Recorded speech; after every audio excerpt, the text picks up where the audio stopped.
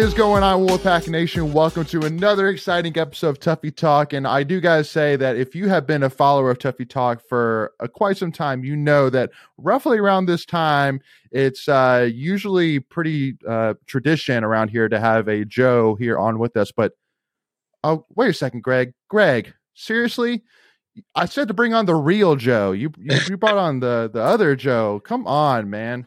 Hey, like you brought in this guy. This guy, he says that ribeyes are better than New York strips, man. Like he's not wrong. Yeah, he's not wrong. I do agree. I vote team ribeye too. Flavor all day. So yes, no.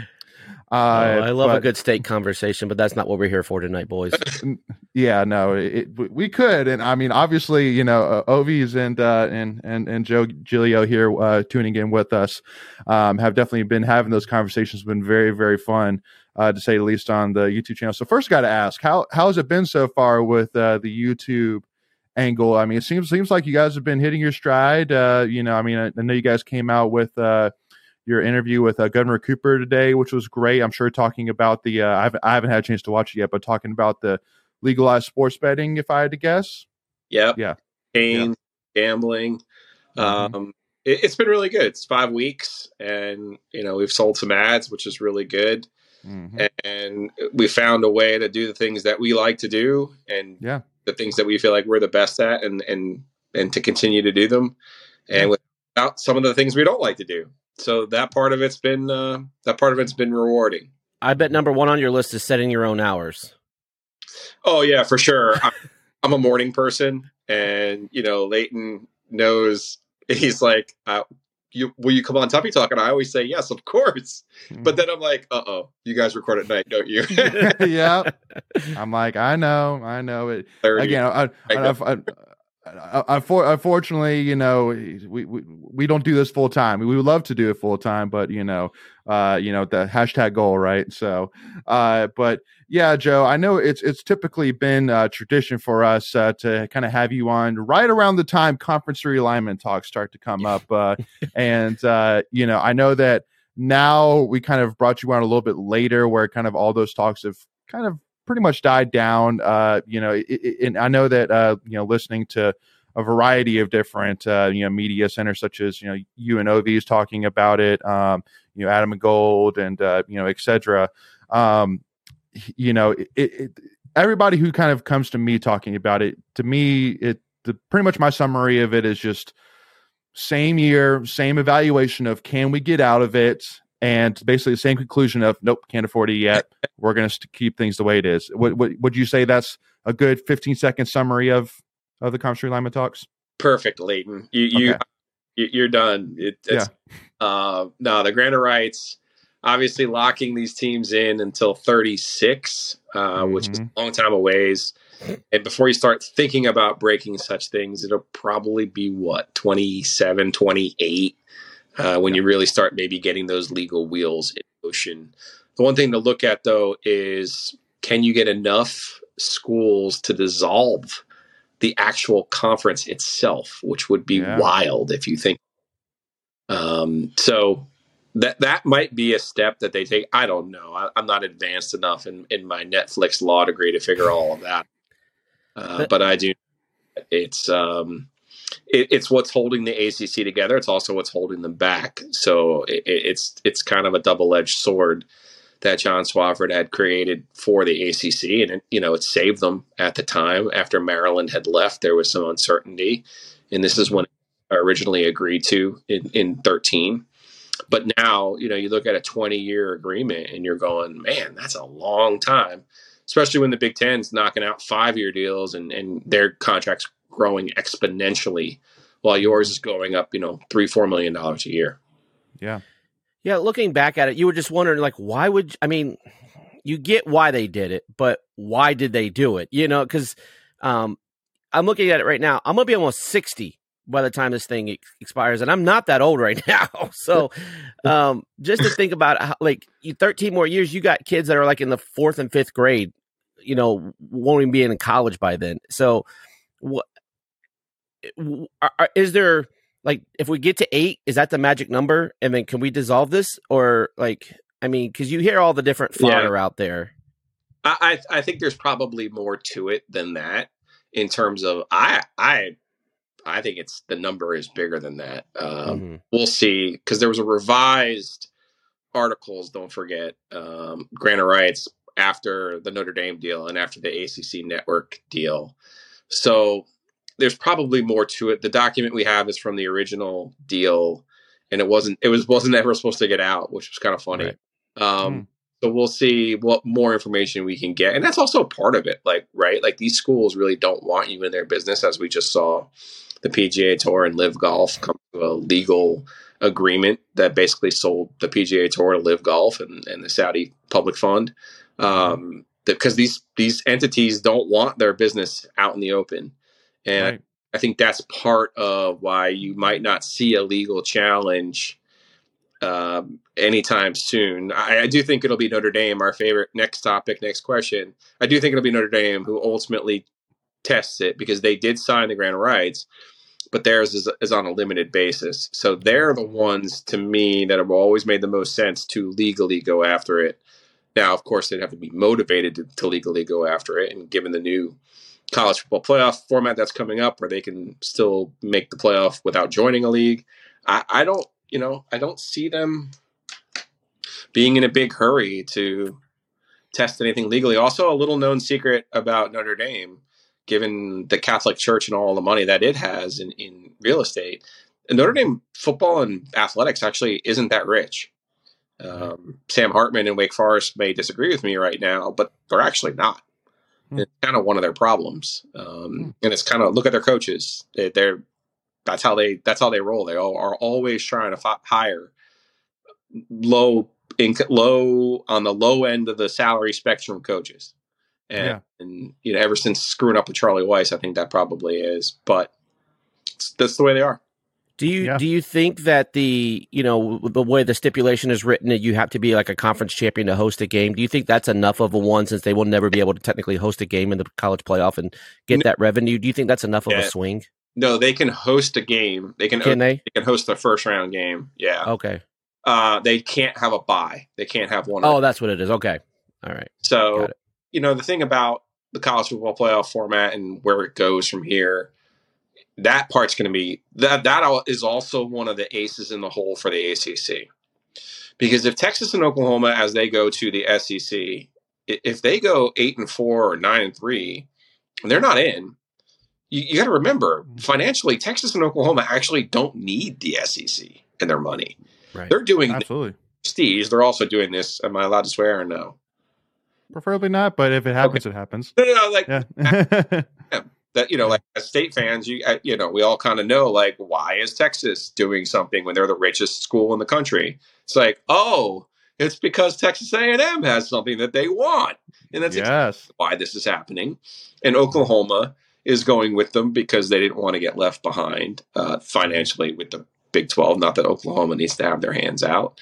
So if those schools, USC and UCLA and others to look at when they go to the Big 10, if they get left out, or even maybe a Tennessee or someone along those lines is left out, all of a sudden you're like, wait a second, am I better off in the Big 12? Am I better off in the ACC? Am I better off in the Pac-12, 10, whatever it will be, where we have access on an easier path to the playoff than these other schools? Or is it truly just about the money that you can make in your television contract with either the SEC or the Big 10?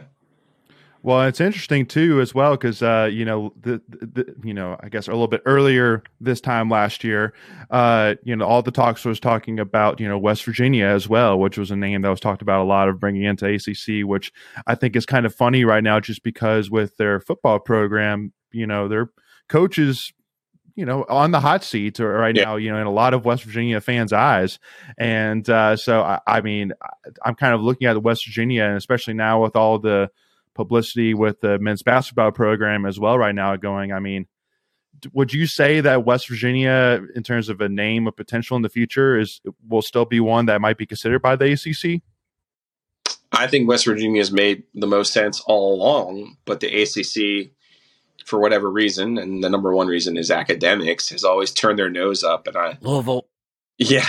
It's like, at a certain point you have to realize, in 2003, Debbie Yao told me that when she was at Maryland at the time, she said they specifically added Boston College because of Wake Forest felt like if we're going to add Miami, a football school, then we need to balance that out with a quote unquote school that fits their academic profile with the league. And I love Boston College. I'm from the North. I love going to games there and going to campus there and going to Boston, but they've never really fit in the ACC is the truth of the matter. Mm-hmm. Absolutely. And the only redeeming quality of Boston College is Boston. Yeah. And it's a pretty big redeeming quality though. Yeah. I love it. No.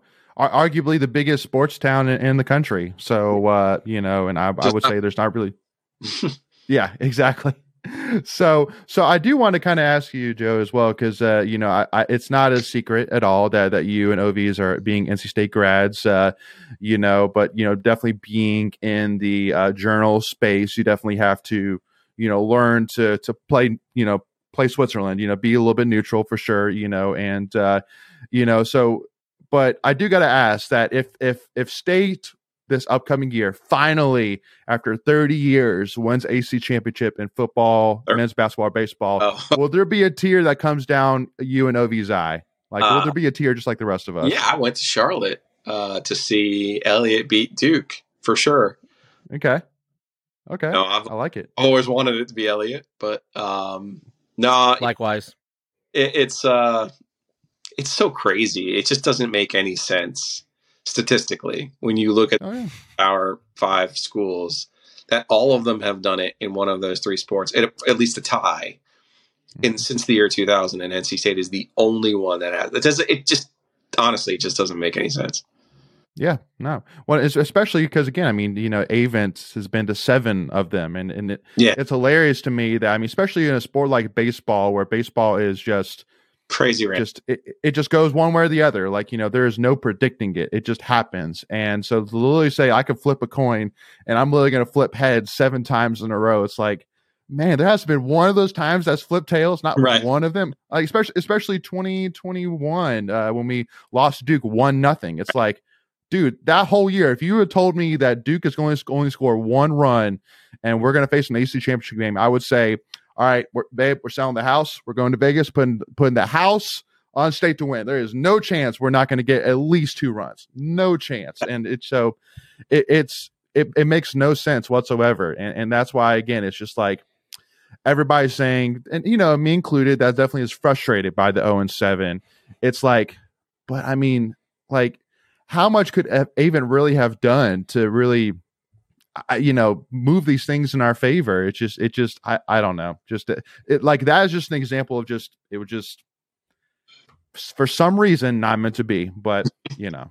Well, looking back at that game too, is we had a chance to tie it up on a fly ball and we didn't tag up, and you're thinking, it's no big deal. We'll get a run or 2. And you didn't. So, but by an experienced Austin Murr too, right? Wasn't that the guy who was on third that made the mistake? I feel like that was who it might have been. Austin Murr. But either way, no matter which 9 of them it was, they're all experienced. They wouldn't have made that mistake any other time. It was just a mental lapse. So, yeah. So I mean, talk to me, Joe, in terms of which team, if. First of all, do you think that this year, 2023, 2024, is going to be the year? And in which sport do you think that it has the best chance of that curse being broken? If my favorite Garner baseball player, Jackson Lucas, ends up at NC State, they'll do it. Okay. Okay. It can really pick. It. He's doing some workouts right now down in Atlanta for a couple of different teams, and it'll be interesting to see which way he goes. I'll be rooting for him either way, but I would love to see him pitch for NC State next year. And he's a special kid. Mm-hmm. Before we continue, I want to take a quick second to tell you about our sponsor, Flatlands Jessup Insurance Group, that has your whole world covered, with agents in 5 offices throughout eastern North Carolina to help you decide how much coverage you need. Offering policies for home and auto, recreational vehicles, commercial, crop, health, life, and employee benefits. They are able to combine options to find a comprehensive solution that works for you. Flatlands Jessup protects the things you love so you can spend less time worrying and more time enjoying them. Find them on Facebook and Instagram at Flatlands Jessup. You can also visit their webpage at www.flatlandsjessup.com.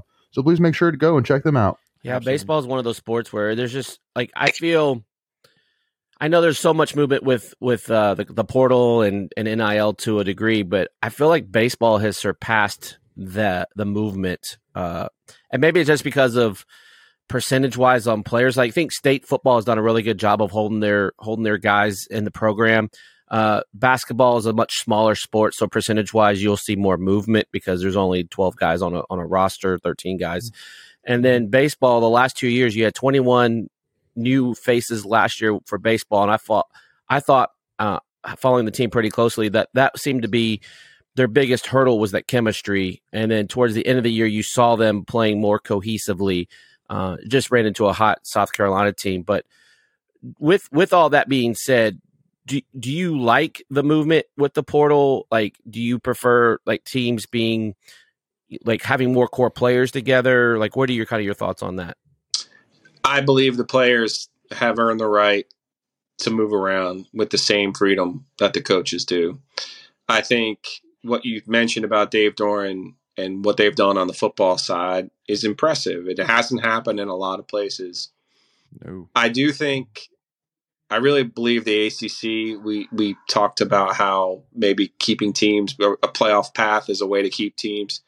Honestly, I think the ACC should be the first conference that goes and makes players employees and pays them and shares the actual revenue.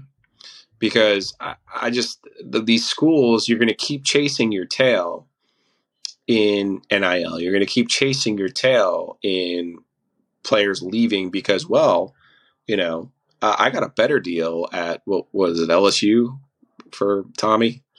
And yes. It Green, next year. And I'm not blaming those kids. They should go and do what they feel is best for them. Mm-hmm. But I think, to your point about getting a kid out of high school and developing them, especially on the football side, I would love to see 4-year contracts. If you really believe in it, MJ Mars, I'm going to give you a 4-year deal. And if it's Brennan Armstrong, I'm giving you a 1-year deal.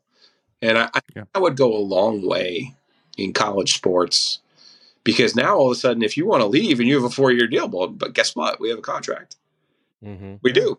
And if you want to get out of it, well, we can arrange that, European soccer style. If Alabama is going to pay you that much, cool, let them do it. But and I think it works both ways, right? Because you get these coaches that are forcing these kids out of the program. So if they have a contract, it kind of gives the student some protection too, right? It works both ways. And I do think there's listen, the inertia right now in college sports is not the answer. Just throwing your hands up and saying, no, we can't professionalize it. No, we can't have contracts. No, we can't share the money, because it'll do, all of these other unintended consequences. What they're doing right now is insanity. It's just insane. Yes. It's a tax on the fans is also what it is. Hell is a tax on fans. Fans who are already paying for scholarships to now pay for their money on the side, where the money shouldn't be from the side. As we learned in the pandemic, the students are the ones, the players are the ones who kept the lights on. There was nobody else on campus. It was them. So in order to cash a check from their television partner. So I have very little empathy for these schools it's supposed to be the academic opportunity. What about the poor volleyball team? Yada, yada, yada. Listen, the market's always going to find its level. And I think baseball, NIL is going to be the most fascinating example of that. LSU doesn't win it this year. Are you going to keep paying money? I don't know. I don't think so. The market always finds its level, Right. So it'll be interesting. We can also take it from NC State basketball angle, right? Like, they went out and got guys, and they didn't spend as much as a Miami, but they still spent money, and they spent it wisely, and they had a really good team. But you look at some other guys in some other schools where they went out and got guys, and you're like, that guy's not any good. Miami obviously not only spent the most money, but they spent it wisely. So absolutely, that's where I think coach comes in, and you go, all right, I trust this coach. They can get players out of, like Dave. I can get players out of high school. We can develop them. But that's where Dave's probably next step is getting that receiver, getting the running back, getting the left guard out of the portal, and it becomes pushes you over the edge, as we saw with hoops. A lot easier. with Mhm. fewer numbers in hoops, and obviously the market and the demand in football is greater. Yeah. Yeah, and you brought up an interesting point because as the average fan, we only have so much, Yeah. spendable income or entertainment dollars, and so it's, do I put my money into tickets, right, because I want to go to the games, or do I put my money into tickets and NIL to bring in better players, so then I'm getting better return investment on my entertainment dollars? And so, to your point, I think that the universities do need to pony up because you have these endowments, and I get what the endowments are for, but what are you doing with millions and millions of dollars just sitting there in the bank, just accruing interest? Like, it will just sit there. Like, what is that money really going to do at some point? Yeah. Like, Yeah. And I got news for you. It's raining. Yeah. Well, it was interesting too because the biggest beneficiary of COVID was the University of Miami, right? Because of the hospital down there donated like $40 million into the athletic program. So, like, it was insane. I'm like, well, when can like state get a hospital so they can fund their athletic and there's no rules against that. So it's like the rich get richer. It feels like, and so the playing field, when you talk about the NIL portion of it, so they can build with that money, you can build facilities. Then you have the TV contracts. There's no wonder why the disparity range is so wide. Yeah. And the only other thing too, Joe, and we'll definitely talk about more men's basketball, football here in part 2, but the one question which I want to ask you too, and this is kind of another point of topic that comes around talking about Elliott Avent, with 2 years left on his contract, is there definitely has to be a adjustment to the times. I think again, Coach Doran's done a great job of that, bringing in some high quality transfers to really fill some gaps. Obviously, Keats this offseason, I think, has had a master class of an offseason that we'll talk about for sure. But do you think that with Avent, and again, I don't necessarily talk to him, I don't know, I'm sure you definitely have stayed in touch. Do you feel confident enough that, because in today's day and age, unless you're Clemson, unless you're Alabama, where you don't necessarily need to rely on the transfer portal, in today's day and age, it's almost that you have to go and you have to be involved. You have to be in there, and you have to be ready to talk from an NIL perspective. And so I think that's kind of the worry, is that since Avent's so old school, is that could he adjust to today's day and age and how NIL is king right now? Yeah, I don't see any problems with making an adjustment. The question is, where does the money come from? Because the NIL money hasn't hit baseball, and you got to remember, right? Top, however many players end up signing out of high school and never playing college baseball. College right doesn't produce any revenue. Might at some SEC schools, ticket revenue might, but still probably not. Yeah. You guys probably have been to the games at Kentucky and some of the Mississippi State. Those are fabulous facilities, but they don't play enough games. They don't have enough seats to make money. So sure. You're only getting like 25 home games. Right. But the market finds its level. That to me is going to be the most interesting part of it. Because baseball is wild if you think about it. Nobody really even has a full scholarship. No? 11.7. Right? Like, it's not crazy. So we'll see. It all ends up sorting itself out. But no, you mentioned there's 21 new players this year. That was Elliott said to me, it was his biggest challenge this year. Just trying to get guys, and you have so many new faces, and it's really hard. But I think they've proven that Gino Groover's a transfer, right? Yeah, came in from Charlotte. Mm-hmm. Yeah, a lot of the team. Yeah. a lot of you had a lot of guys that were transfers on that team. Yeah, so a lot of freshmen too. Yeah, absolutely.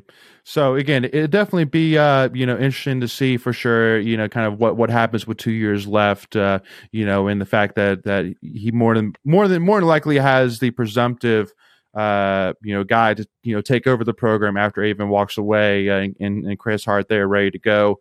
So definitely interesting to see what happens there. But Joe, so I do obviously want to end this first part by making sure that everybody knows, obviously, the O&G show on YouTube and all major podcast platforms. Am I correct there too, Joe? Yep. Just search for Ovius and Giglio. You find us on YouTube. You find us anywhere. Apple, Spotify, Google, you name it. Yeah. And did anybody ever happen to paint an OG on the Hurricanes ice during the season ticket holder? I don't know. I don't know if that ended up happening or not. Okay. Yeah. It was funny because last week I was staining my fence and I was listening to that episode where that Ask Joe question came in. I was like, I'll have to keep an eye on that, and I've tried to keep up and I didn't see anything come in, so I was curious. So yeah, no, that's cool. All right, well, with that being said, make sure to tune in for part 2, y'all. Again, we continue more into actually the meat here of men's basketball and football here, and I got to kind of bring back a little bit of old takes from last year too, from Joe Giglio as well, about football as well. So we'll talk about that then. We'll see you off part 2. Go Pack, y'all.